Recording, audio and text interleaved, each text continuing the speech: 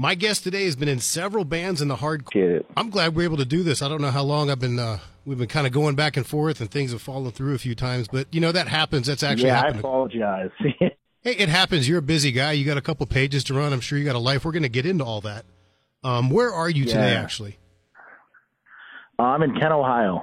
In Kent, and that's where you live, right? I live in Youngstown, Ohio, and then Kent. I've owned a business here since 2006. So I'm here in the day, and then I own a bar in Cleveland, too, so I'll be there. Everything is like 40 minutes away. Okay. So I drive to Kent, it's 40 minutes, and I drive 40 minutes to Cleveland usually after. Okay, it looks like, I think on your Instagram post, it usually shows you coming from Kent. My eldest niece went to college up there. She's for punk rock scene. He runs a few Instagram pages, and he hawks merchandise of his creation at the Outcast Mentality brand. We're going to talk about all things hardcore and punk, martial arts, being a digital creator, branding, and a ton more. Ladies and gentlemen, let's welcome Samoan Rob to the Square Peg Podcast. Hey, thank you very much, man, for having me. I really appreciate it. Graduated a few years ago, and they're living. Actually, her boyfriend is in a band called the Vums. Kind of I don't know what we call them. Have you heard of them? I think I've heard of them before. Yeah, okay. Kent's cool. It's not a lot of music here anymore. All like the DIY spots closed over the years. They don't look like. I own a business in downtown, and there's just not like venues anymore. Like back in the day, there was a lot. Not so much anymore. Yeah, so I'm familiar. I was actually born in Columbus. My sister lives in Dayton, and so the niece that's what's up. Yeah, went to school in Kent, and my nephews go to school at Bowling Green. But so did you grow up in Ohio? I grew up in Newcastle, Pennsylvania, which is a half an hour from Youngstown. Okay. And then I started working at a tattoo shop in '99 in Youngstown, and then I pretty much was always in that scene or lived around there for like 20 years. Okay, now I've never been to Youngstown, but I know it's got a reputation as being a kind of a hard scrabble. Back in the day, it was the murder capital of America for years. When I worked there, it was like one of the most deadly cities in America. And I worked at a tattoo shop, real wild place. It was cool. I mean, people didn't bother us, but it's just how it was. I remember growing up, and there was now one of the things I want to get to, just for my reference, how old are you? 42. Okay, about kind of what I expected. When I was growing up mostly in the 80s, there was a congressman from Youngstown named I'm drawing a blank. Jim Traficant. Jim Traficant, thank you. And he was, you want to talk about a character. And he was, of course, I think he had been sheriff one time. He was always rumored to be mobbed up. And that was kind of he went to prison for a while. Did he? No, you're right. And there was an interesting a photo of him when they took his rug off, right? Yeah. Yeah, because he wore the wild toupee. Yeah, he went to prison for a while. There was also the big time, Mahoney County Sheriff, which is from Youngstown, went to prison. A lot of another prosecutor went to prison. Yeah, up until not even that long ago, it was still really connected to the mob. Yeah. Actually, now that I think of it, organized crime. Yeah. Right. And actually, one of my favorite boxers that I had for a couple of years, he's retired now, Kelly Pavlik. I don't know if you know him. Oh yeah, Kelly Pavlik. Well, there's Boom Boom Mancini, of course. Right. Who's a legend. One of my friends is actually his nephew, and I got to meet him. He's a really cool dude. And then Kelly Pavlik, I've met a couple times, also a cool guy. Kelly Pavlik was also, when I was growing up, when we were young, because we're probably about the same age, he was like a tough guy. He'd go to bars and stuff and just smash people. Who, Kelly? He got in a lot of trouble back then.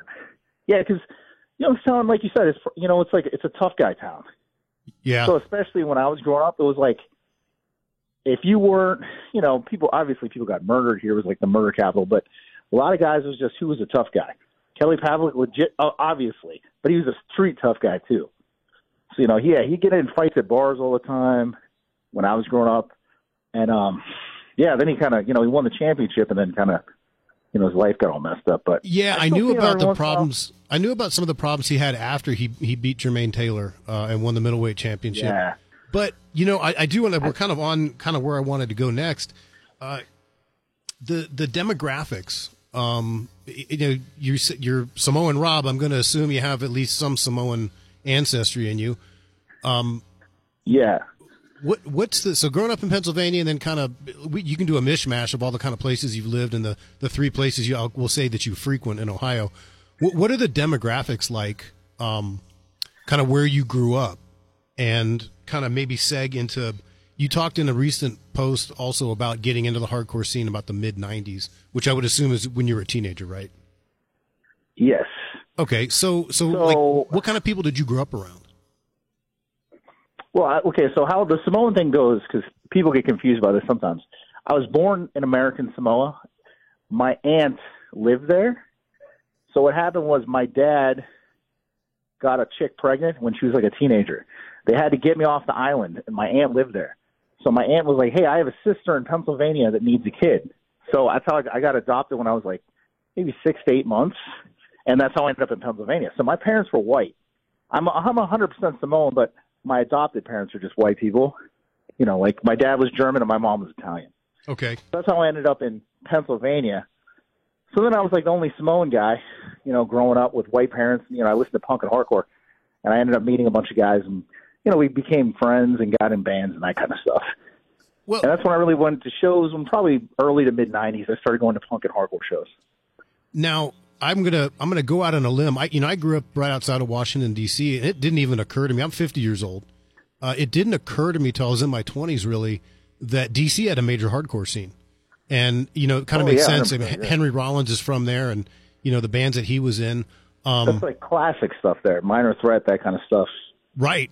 And, I mean, there were some other bands. I don't know, Fugazi's not definitely not punk rock, but I know they're kind of independent in their own right. The college music. It's like college rock stuff. Okay. And I had a friend named Wayne who was actually into this hardcore, and he had a Fugazi sticker on the back of this car he had, and we used to call the car Fugazi. But yeah, correct me if I'm wrong. Hardcore punk rock is pretty white. I mean, the scene itself. There's not 100%. A lot of diversity, right? I mean, yeah, not that much. So there's more now, I guess. Like I said, it was a weird thing with me. I try to explain this to people because it's like, you know, my parents are white. I never thought I was anything different until I got older. You know, then you go to school and kids say racist stuff, but then they're not even right because they think you're black. But I wasn't black. I was Samoan. So there's always this weird thing in my life where I identified with my family who were white, but I wasn't white, you know? And then, like I said, I couldn't. So it was like, there's no other Samoan people. Then I'm not black. I'm not Mexican. There's no, you know, so it was like, there's always weird trying to fit in. And I think that's why hardcore and punk was more open-minded, even though it was mostly white people. It was, you know, it's who I identified with, but it was also open-minded towards me being just some Samoan kid. Yeah, there's no other Samoans around. Yeah, I don't imagine. I mean, the West Coast, obviously, I would imagine. Our city manager here in Las Cruces, New Mexico, Ifo Pili, is Samoan, and he played in the NFL. I interviewed him a couple years ago. Oh, that's sick. But of course, he's from. I mean, he grew up. He's a member of the Church of Latter-day Saints, and of course, they have a big mission in Samoa. And he grew up in Utah and everything. But yeah, definitely not a lot of Samoans in Ohio, I imagine. No. But when I grew up, there was not one. In Ohio, I don't know any. And no other Samoans in the scene, huh? No, not around. Like, yeah, I'm sure, like in California and stuff. Sure. Probably a good thing. I don't know that I'd want to be in a pit with a bunch of Samoans. Because I'm like small Samoan too. That's why they always said I got adopted, because I was too small. Everyone else is a giant. Yeah, I've kind of noticed from you don't appear to be the the stereotypical 6'2", 6'3", 350-pound monster. Very right large now, human probably, beings. Well, yeah, they're huge. But I mean, even me, I'm 5'9", probably like 245, and I think the Samoan thing is you're always just big. Like, I was never that tall, but I was always like, people always thought I lifted weights all the time, and they were like, man, you're really strong. And sometimes I lift weights, sometimes I go years. Yeah, well, you're just naturally kind of bigger. For my listeners who may not understand what hardcore punk is, you want to go back into? You could probably go back to the mid '70s and kind of give a little bit of a history of where it came from and what musical styles spawned the scene and the sound. Well, let's think. I mean, when punk started in, you could say it started in either New York City or England, like with bands like Ramones, Sex Pistols, but it was more rock oriented. Then when it came more to America, it was more heavy, was more like harder, so they called it hardcore punk. my era, I went to hardcore and punk are kind of different though, the scenes. So my era, there was punk shows where it would be like, say your listeners would know, like, some band, guys with mohawks and stuff when I first started going to shows. But then more of the hardcore scene was more metallic. So it was more metal and it was more violent. So I kind of gravitated more to the violent scene over the punk scene.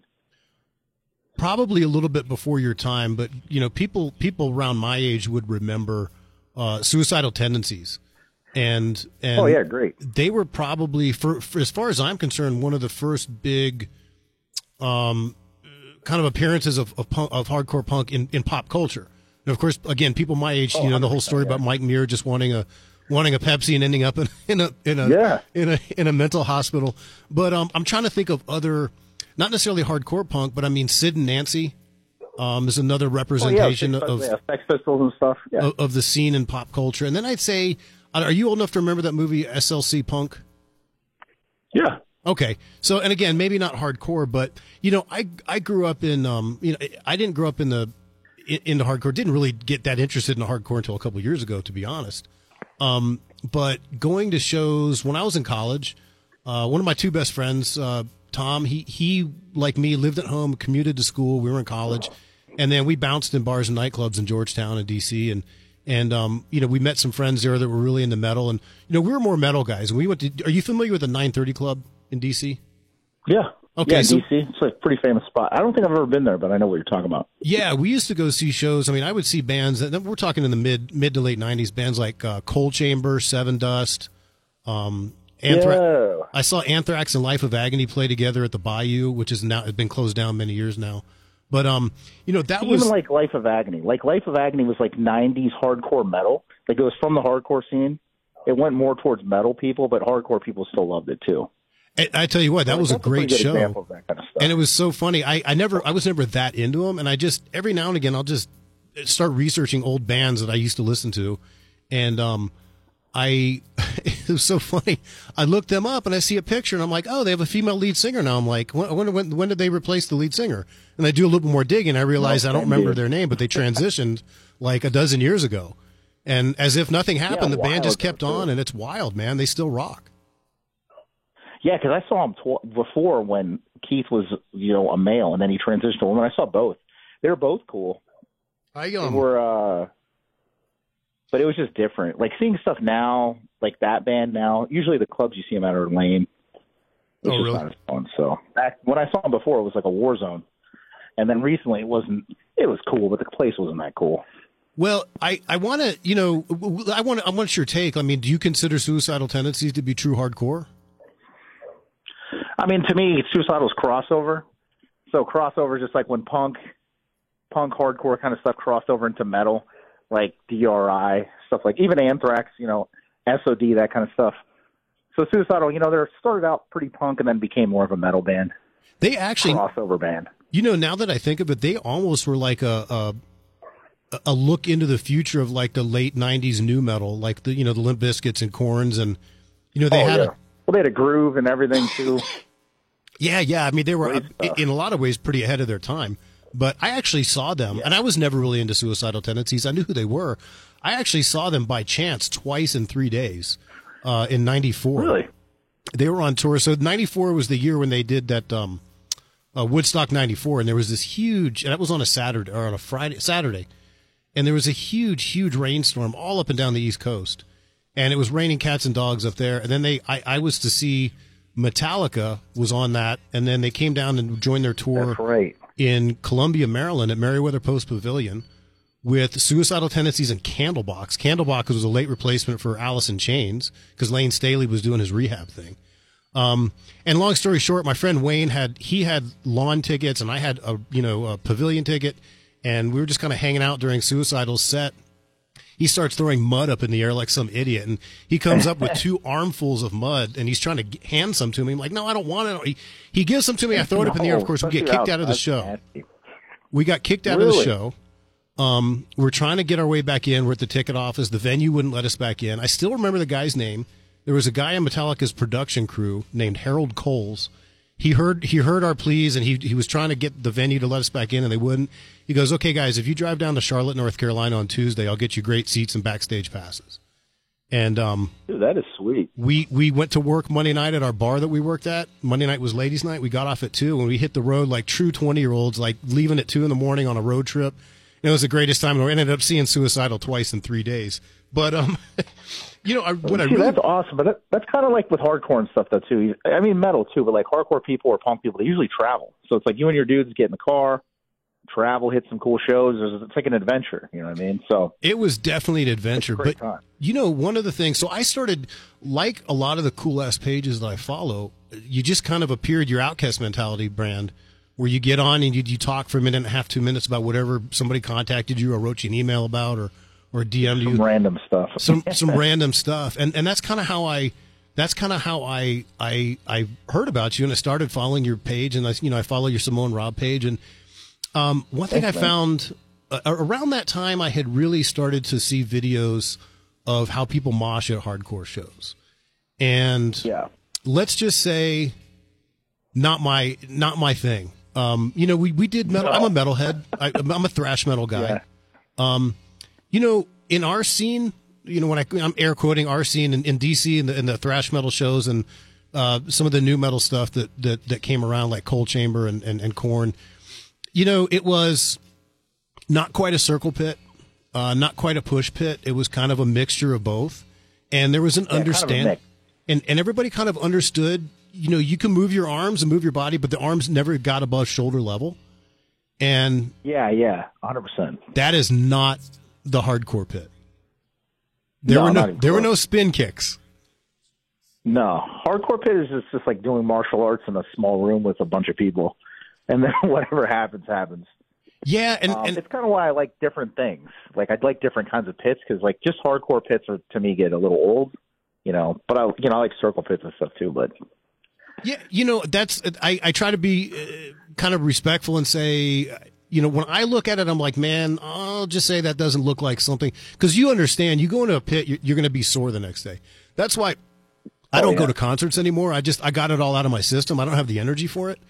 But that's like you're really risking getting teeth kicked in and getting really hurt, as you've talked about on your page. I remember. Yeah, if you're not about that life, don't it's just go. Not for you, No, and know what? You can stand in the. It just depends, because even that, like, good example, the bar that me and my friend own, she hates hardcore shows. She doesn't hate hardcore music. It's just she hates the shows because she's like, this is stupid. Meaning the pits, because they're crazy. I like it because I like total chaos, but not all the time. I just think it's the time and place. Like, I think for brutal stuff where people are going nuts, yeah. But, if it's a lighter band or even like more of a punk band, I think you shouldn't be doing that stuff. Yeah, I just think there's etiquette to each type of scene you're in. Yeah, I'm actually pretty lucky, and I know I've been sore. You get sore the next morning, and there were two things when I was that age. I knew there were two things that were going to happen when I went to a show. I was going to get completely loaded, and I was going to be in the pit all night. And there used to be a club. It's actually right about where I think the Washington Nationals baseball stadium is. We used to go to shows at this place called the Capitol Ballroom.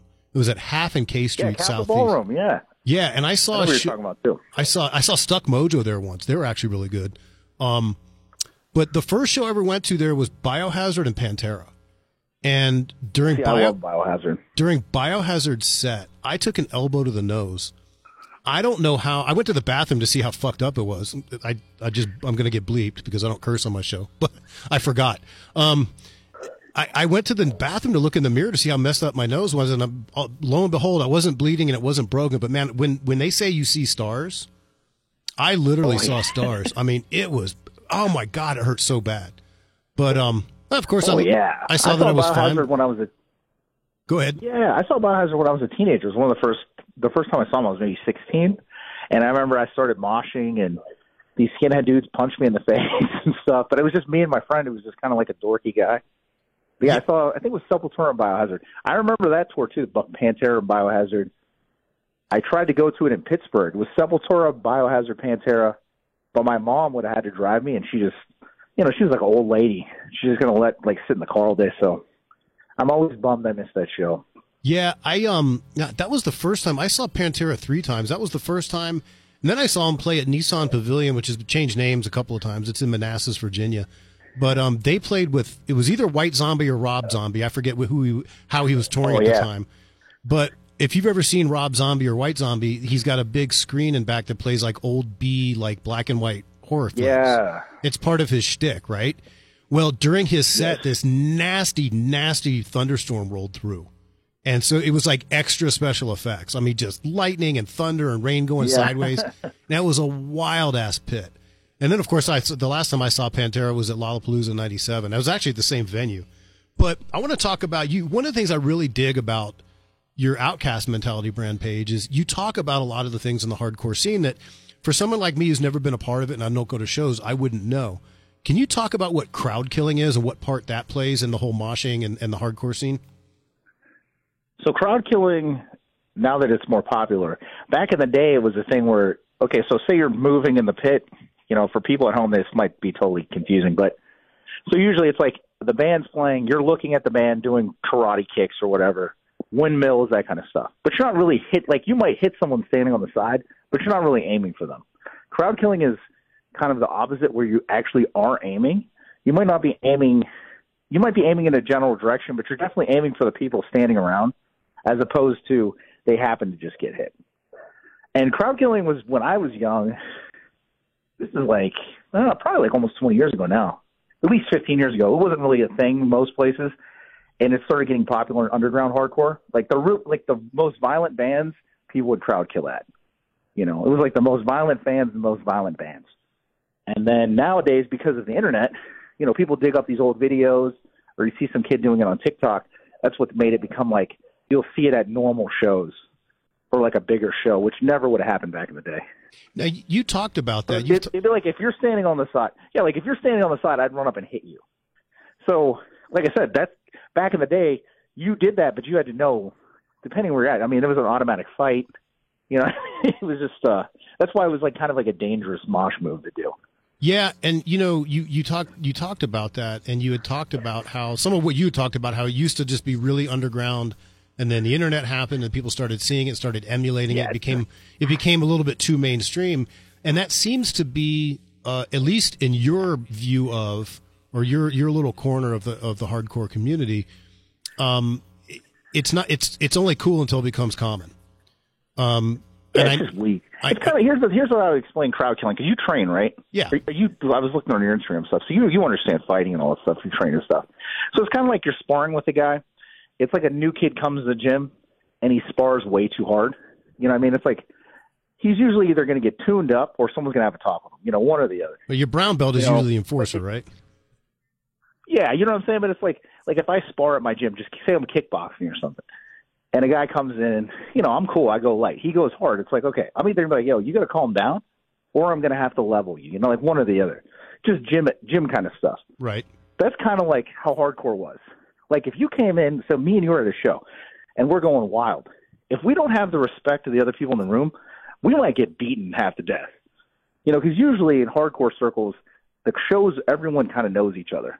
So if you don't have that respect of that room, you don't get to come in, you know, just like at a gym.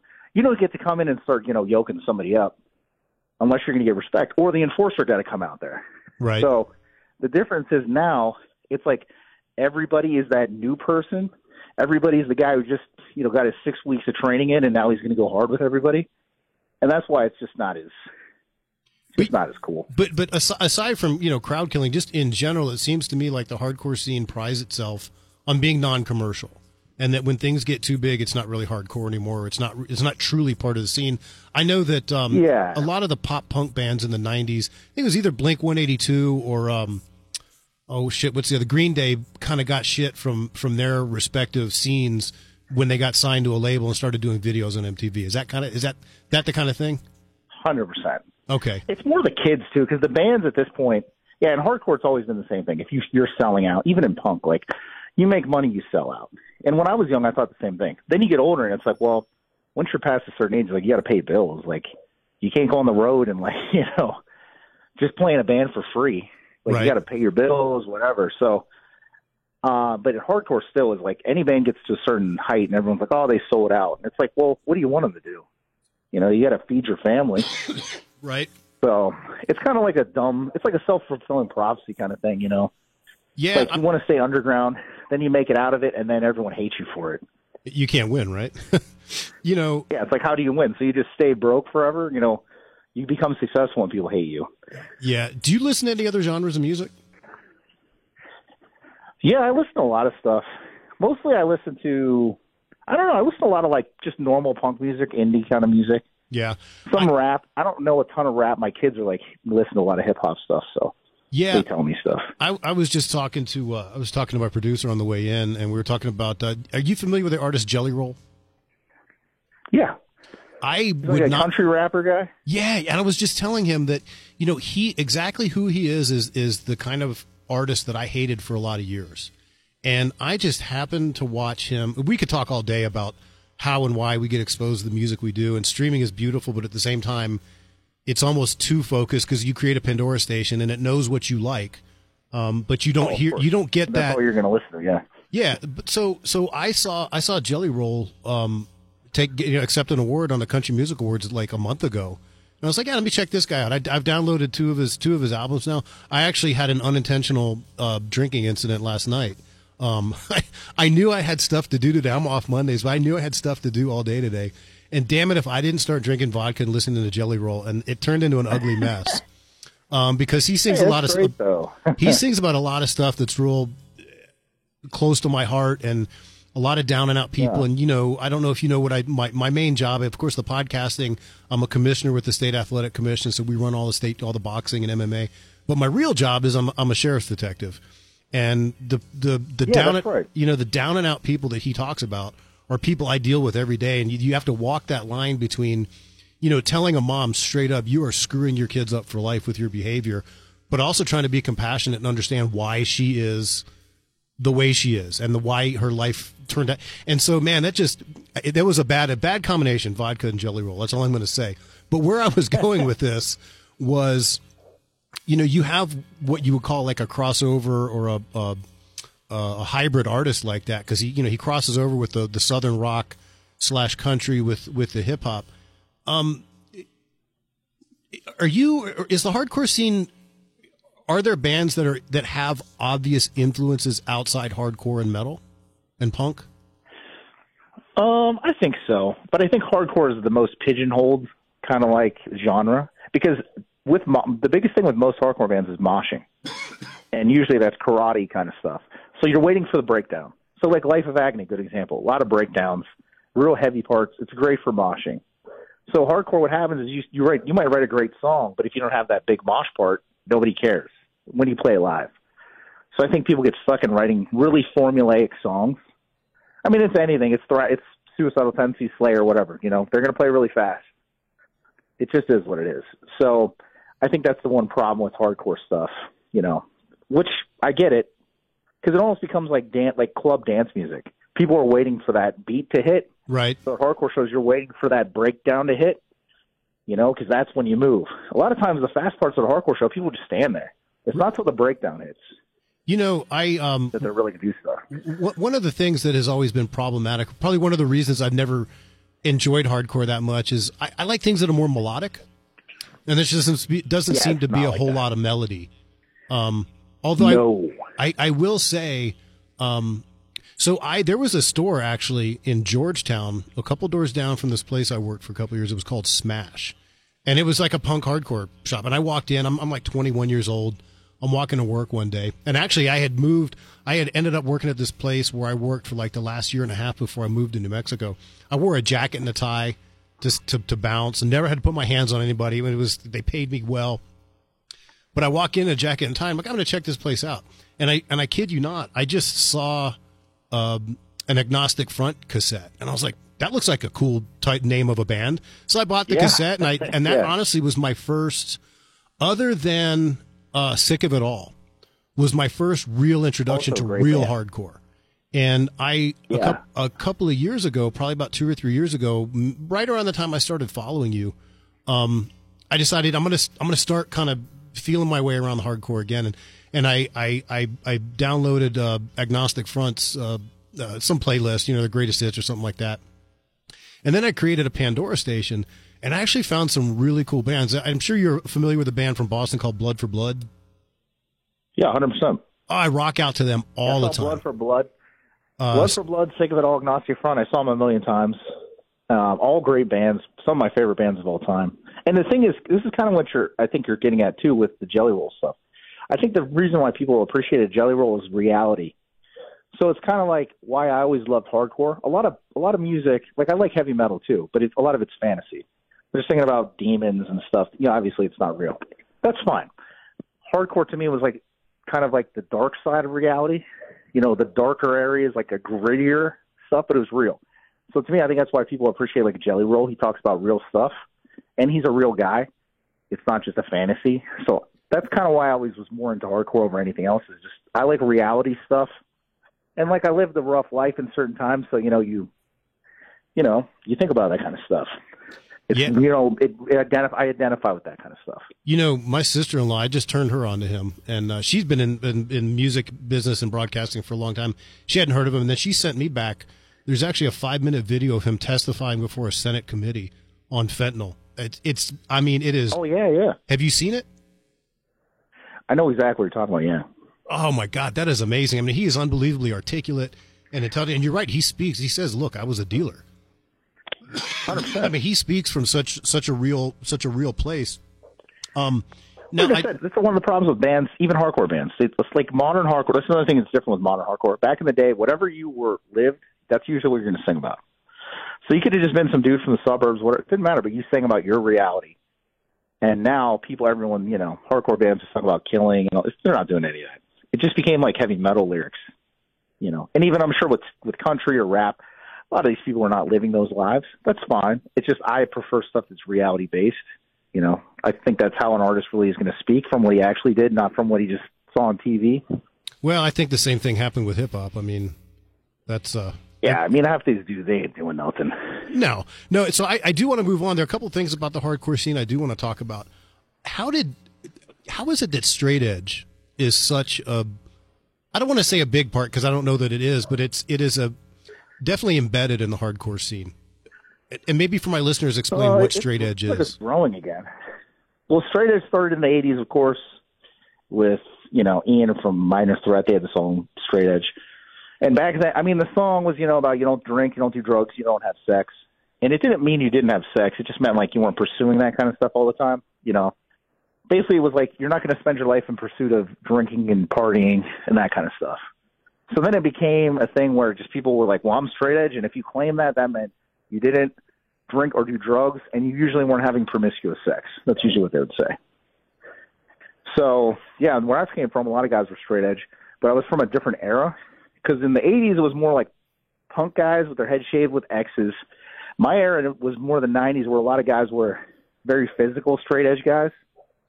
They would call it like militant straight edge. A lot of guys were bigger guys, tattoos, worked out a lot, didn't drink or do drugs, did not put up with that kind of stuff. Not meaning like they didn't care if people drank, but like a lot of fights at shows over, people blowing smoke in their face or spilling beer on them and that kind of stuff. And now, and it kind of died out, but I think it's coming back now. Yeah, it sounds to me, it seems to me like it almost became, it grew out of some sort of righteousness, but then became a little bit self-righteous and intolerant. And I've actually read, that's exactly what it was. Beyond the not drinking, not smoking, and not pursuing promiscuous sex, I know that there were some who were like vegetarians, which I find interesting. And one thing I do every day of my life, but I don't do on the shows, I don't talk politics. But I found it very interesting that some of these things you would associate, one would associate the no drinking and no drugs and no promiscuous sex with a very right of center, worldview, and then you've got the respecting women and women's rights and vegetarianism and veganism, all that stuff is kind of on the left. I thought it was kind of interesting because it covers all ends of the ideological spectrum. Oh, 100%. Yeah, because there was also in the 90s, you had bands like Earth Crisis and stuff that were vegan straight edge. So then they were a different, they were like, well, we're vegan too. They're still vegan, which is cool because they still are vegan straight edge. So, yeah, I was never vegan. I mean, I go for weird periods of time where I don't eat meat. So, like, I might go 6 months not eating meat, then I eat meat. I was never vegan for, like, a crazy amount of time, but those dudes still are. But I technically am still straight edge because I don't drink or do drugs or anything like that. Okay, well. But I don't really – I feel like rules to me are just I'm not great with. So even just putting a rule set on me, I don't want, you know. That's true hardcore, man. Even if that's what I'm going to do anyways. Yeah, you know what I mean? It's just like rules. So it's just not for me. You know, discipline is different than just having rules you have to, you know, live by. Well, taking straight edge to another level, I was actually watching, and I would love to see if you agree with this, of it being labeled as such, but there's a show that was on, I think, Vice TV that was called Gangland, and they would profile street gangs. They did an episode on FSU, Friends Stand United. Yes. Can you talk about that? I mean, those guys are a crew. I mean, I'm in a crew. They're in a crew. I will say this. I don't want to get crazy, you know, but crews and hardcore were also a huge thing. A lot of crews did not get along. The crew that I'm in definitely did not get along with many people. Things change. You get older, and you think that's kind of dumb. But, yeah, like FSU, big crew out of Boston. I think the original members were straight edge. And then, I mean, I don't know if they are anymore. But, I mean, hardcore crews, it's kind of like in any business or any, like, scene. There's certain people who run stuff. In the hardcore scene up until this day, crews still run a lot of what goes on. And a crew, I don't want to say it's a gang or anything because I wouldn't call it that. Like, they were on gangland, which didn't help them any. But even FSU is a huge crew to this day that runs a lot of the bigger shows and stuff. Like, they have a hand in all that kind of stuff. Okay. I had never heard of them until I saw that. Apparently the FBI delegated them, or I don't know what the verbiage is I'm looking for. They labeled them a gang. At this point, I don't, neither here nor there. It doesn't bother me. I'm not part of that scene. It doesn't mean anything to me. You did make, I do want to go back to one of the interesting things I learned from you. And you actually just did a post, I think, about this, about playing a venue in Texas.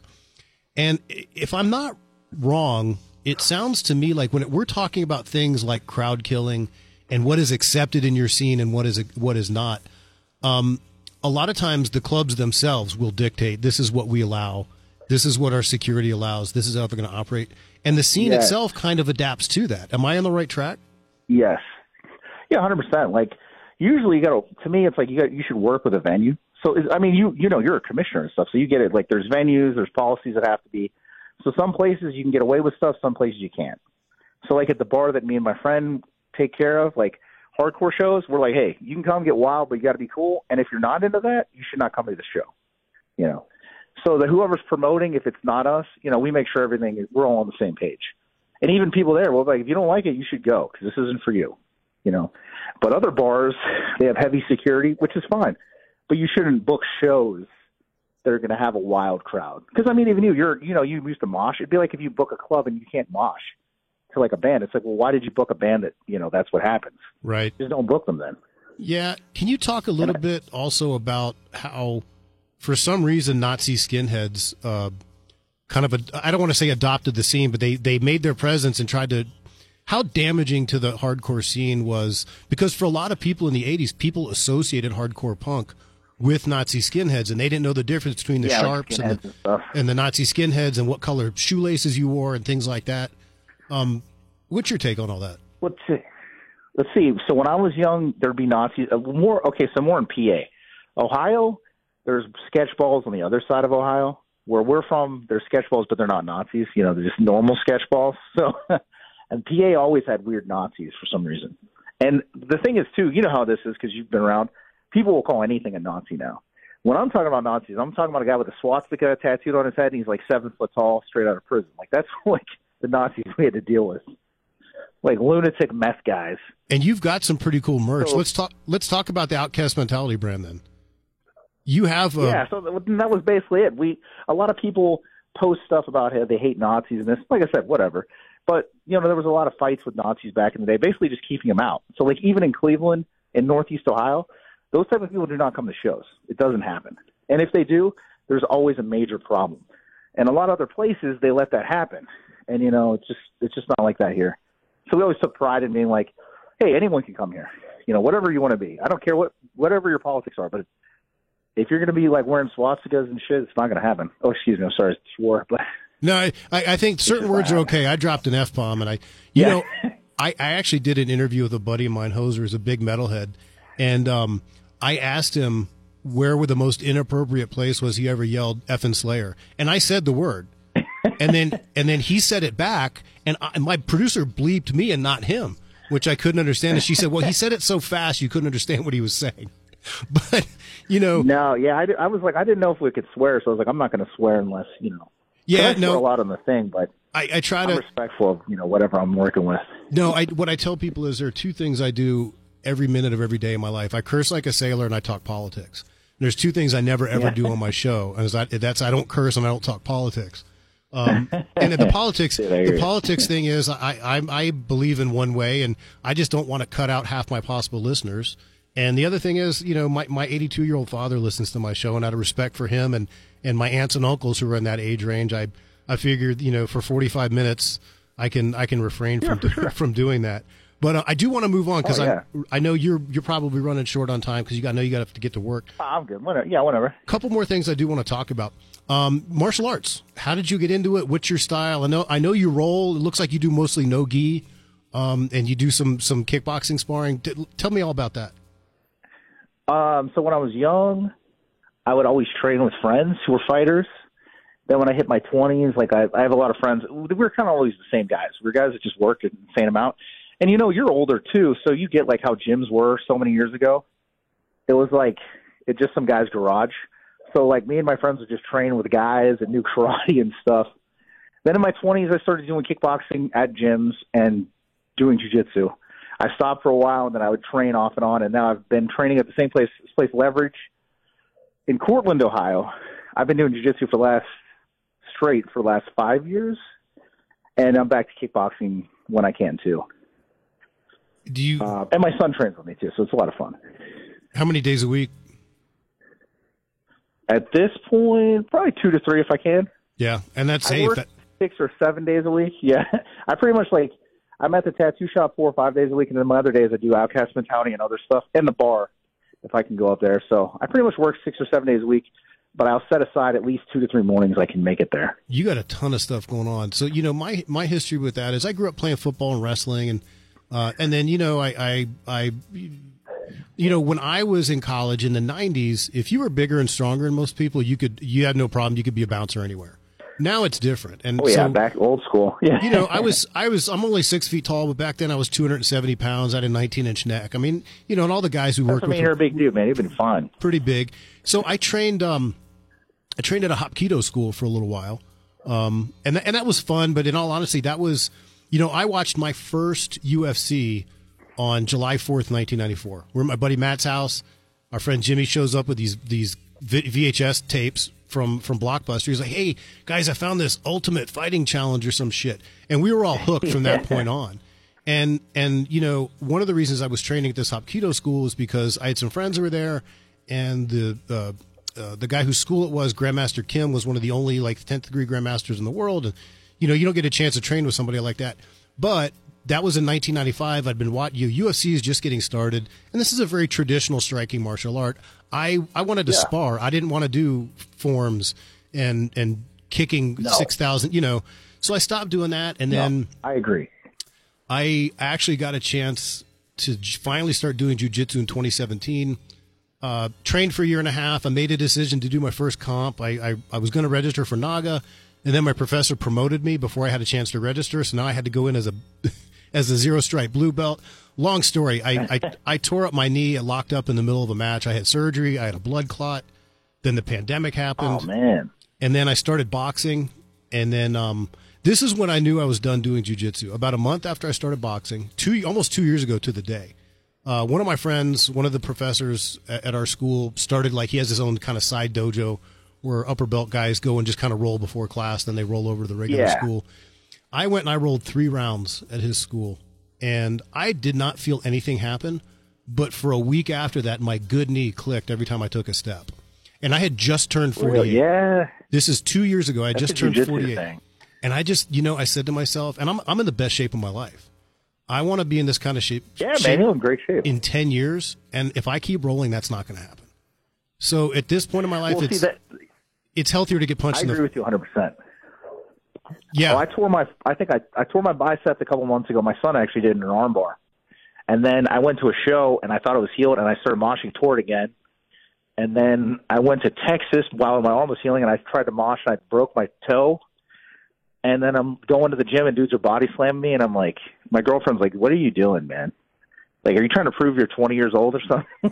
Yeah, you and can't, it's like you, same thing. You can't. In your mind, you're like, dude, I'm fine. I can do this. Until but then your body's like, yo, gotta slow down. No, and I'm with you. I haven't sparred in almost a year because surprise, surprise, there are no other 50-year-old guys at the gym. So I'm sparring with a 20-year-old who's a hell of an athlete and a skilled boxer. You know, he's long and he's a southpaw. To me, boxing, the sparring is way harder. Oh yeah, it is. And I got caught boxing, like MMA sparring is caught down. Yeah. Yeah, I caught an uppercut to the nose, and right where it hurts your teeth and your nose, and I was like, man, I don't know if I should be doing this. I haven't sparred in almost a year. My wife is happy about it. If I ever met you, we could spar a light. Yeah, I'm a light spar guy. Well, that's good. In my gym, there's two dudes, some younger kids that have been fighting, and they've won their last few matches by knockout. And they're both they don't spar crazy hard. My coach is a cool dude. He's younger too, and he kind of learned different. Because when I first started kickboxing and stuff, it was called who's tougher. You know what I mean? Like back in the day, it's like who's the hardest guy here. It's like bite down on your mouthpiece and just smash people. Then nowadays they're like, well, maybe you shouldn't do that. You know, move around. You definitely shouldn't. But I'm sure that you understand this. And I always tell people one of the first things that you learn training in jiu-jitsu is to be humble. Because you get humbled. Oh yeah. And actually, humbled quick. one of the athletes that I sponsor is my friend Dakota at Chokes You Out BJJ. I'll check it out. He's the first time I rolled with him, and I'm 230 pounds, right? And he's probably 150 pounds and strangles me within 15 seconds, right? And I'm a guy, like I said, I'm a big, strong guy. I've been a nightclub bouncer. I've been a cop for 25 years. I've trained. I've done a little bit. I'm certainly not. Going hands-on with people is not something. Yeah, you're not a pushover. It's not foreign to me. But when somebody who weighs almost 100 pounds less than you strangles you in 15 seconds, you get humbled. And I think as guys, we're always sizing other guys up. We're like, hey, I can take that guy, or I think I can take him. No, you can't. You don't know because you don't know what kind of stuff he knows. No. And the amount of time I spend around professional fighters, boxers and MMA fighters. I spend all kinds of time in rooms with people who can kill me without even thinking about it. So that, if I wasn't already humbled, that's humbling enough.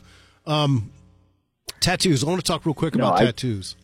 Rob, I got my first tattoo October, 4 years ago. I was about to turn 46.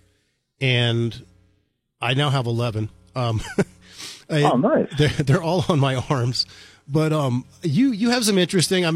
Let's put it this way: at what point do you say, "Screw it, I'm getting tattoos on the face and on the top of my head"?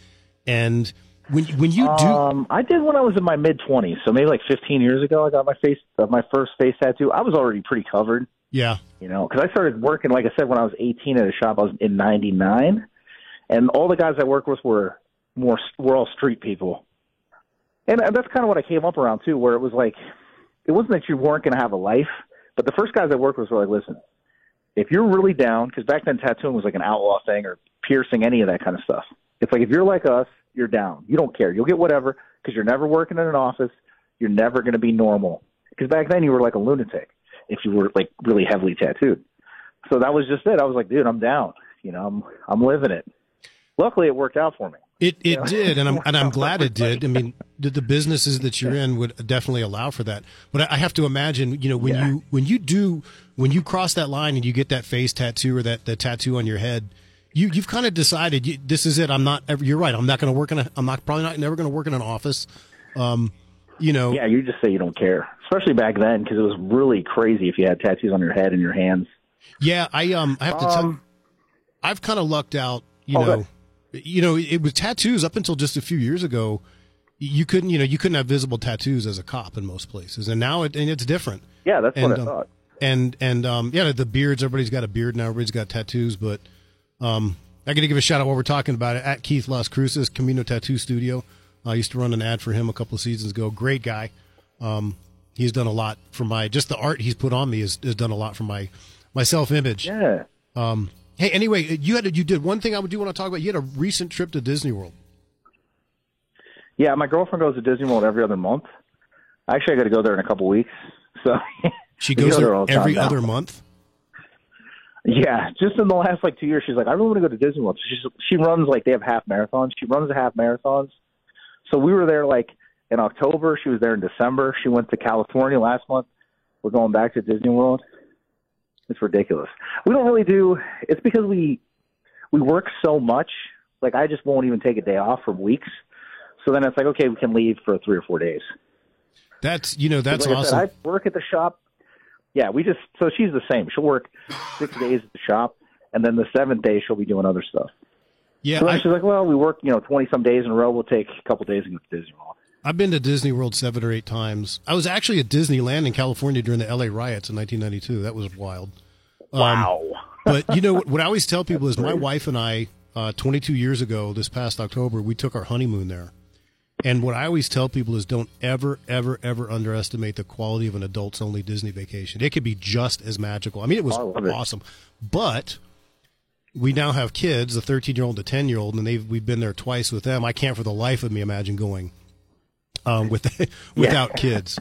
Without the kids now. But my kids are old. Hey, Rob, before we go, you want to tell everybody about your pages and where they can get your merch, Outcast Mentality Brand, and Facebook and Instagram and all that good stuff? Yeah, there's Outcast Mentality Brand, Instagram you can check out. And there's like a big cartel or something that I use. Check that out. But I will say this about Outcast Mentality. It was one of those things I did for fun years ago, and it kept going. And I tried to let it die out, and it kept coming back. And then even recently, why I've been doing more videos, I didn't want to do it anymore because I'm not a really social media guy. But all my friends are like, oh, people, just do it. So it is what it is. It's cool. I can help people out, and people like the stuff. So it's working for you. I've been meaning to get on some of that merch. Anyway, I'll send you some. Don't worry about it. Good deal. Hey, ladies and gentlemen, I've had a hell of a lot of fun these last 50 minutes or so talking to Samoan Rob. I hope you guys enjoy this episode. As you guys know, we don't do seasons anymore, but I try to drop an episode every month for us. We're Square Peg Podcast on Facebook and on Instagram. We'll see you guys next time. Rob, thanks for being on the show. Hey, thank you so much, man. I really appreciate it.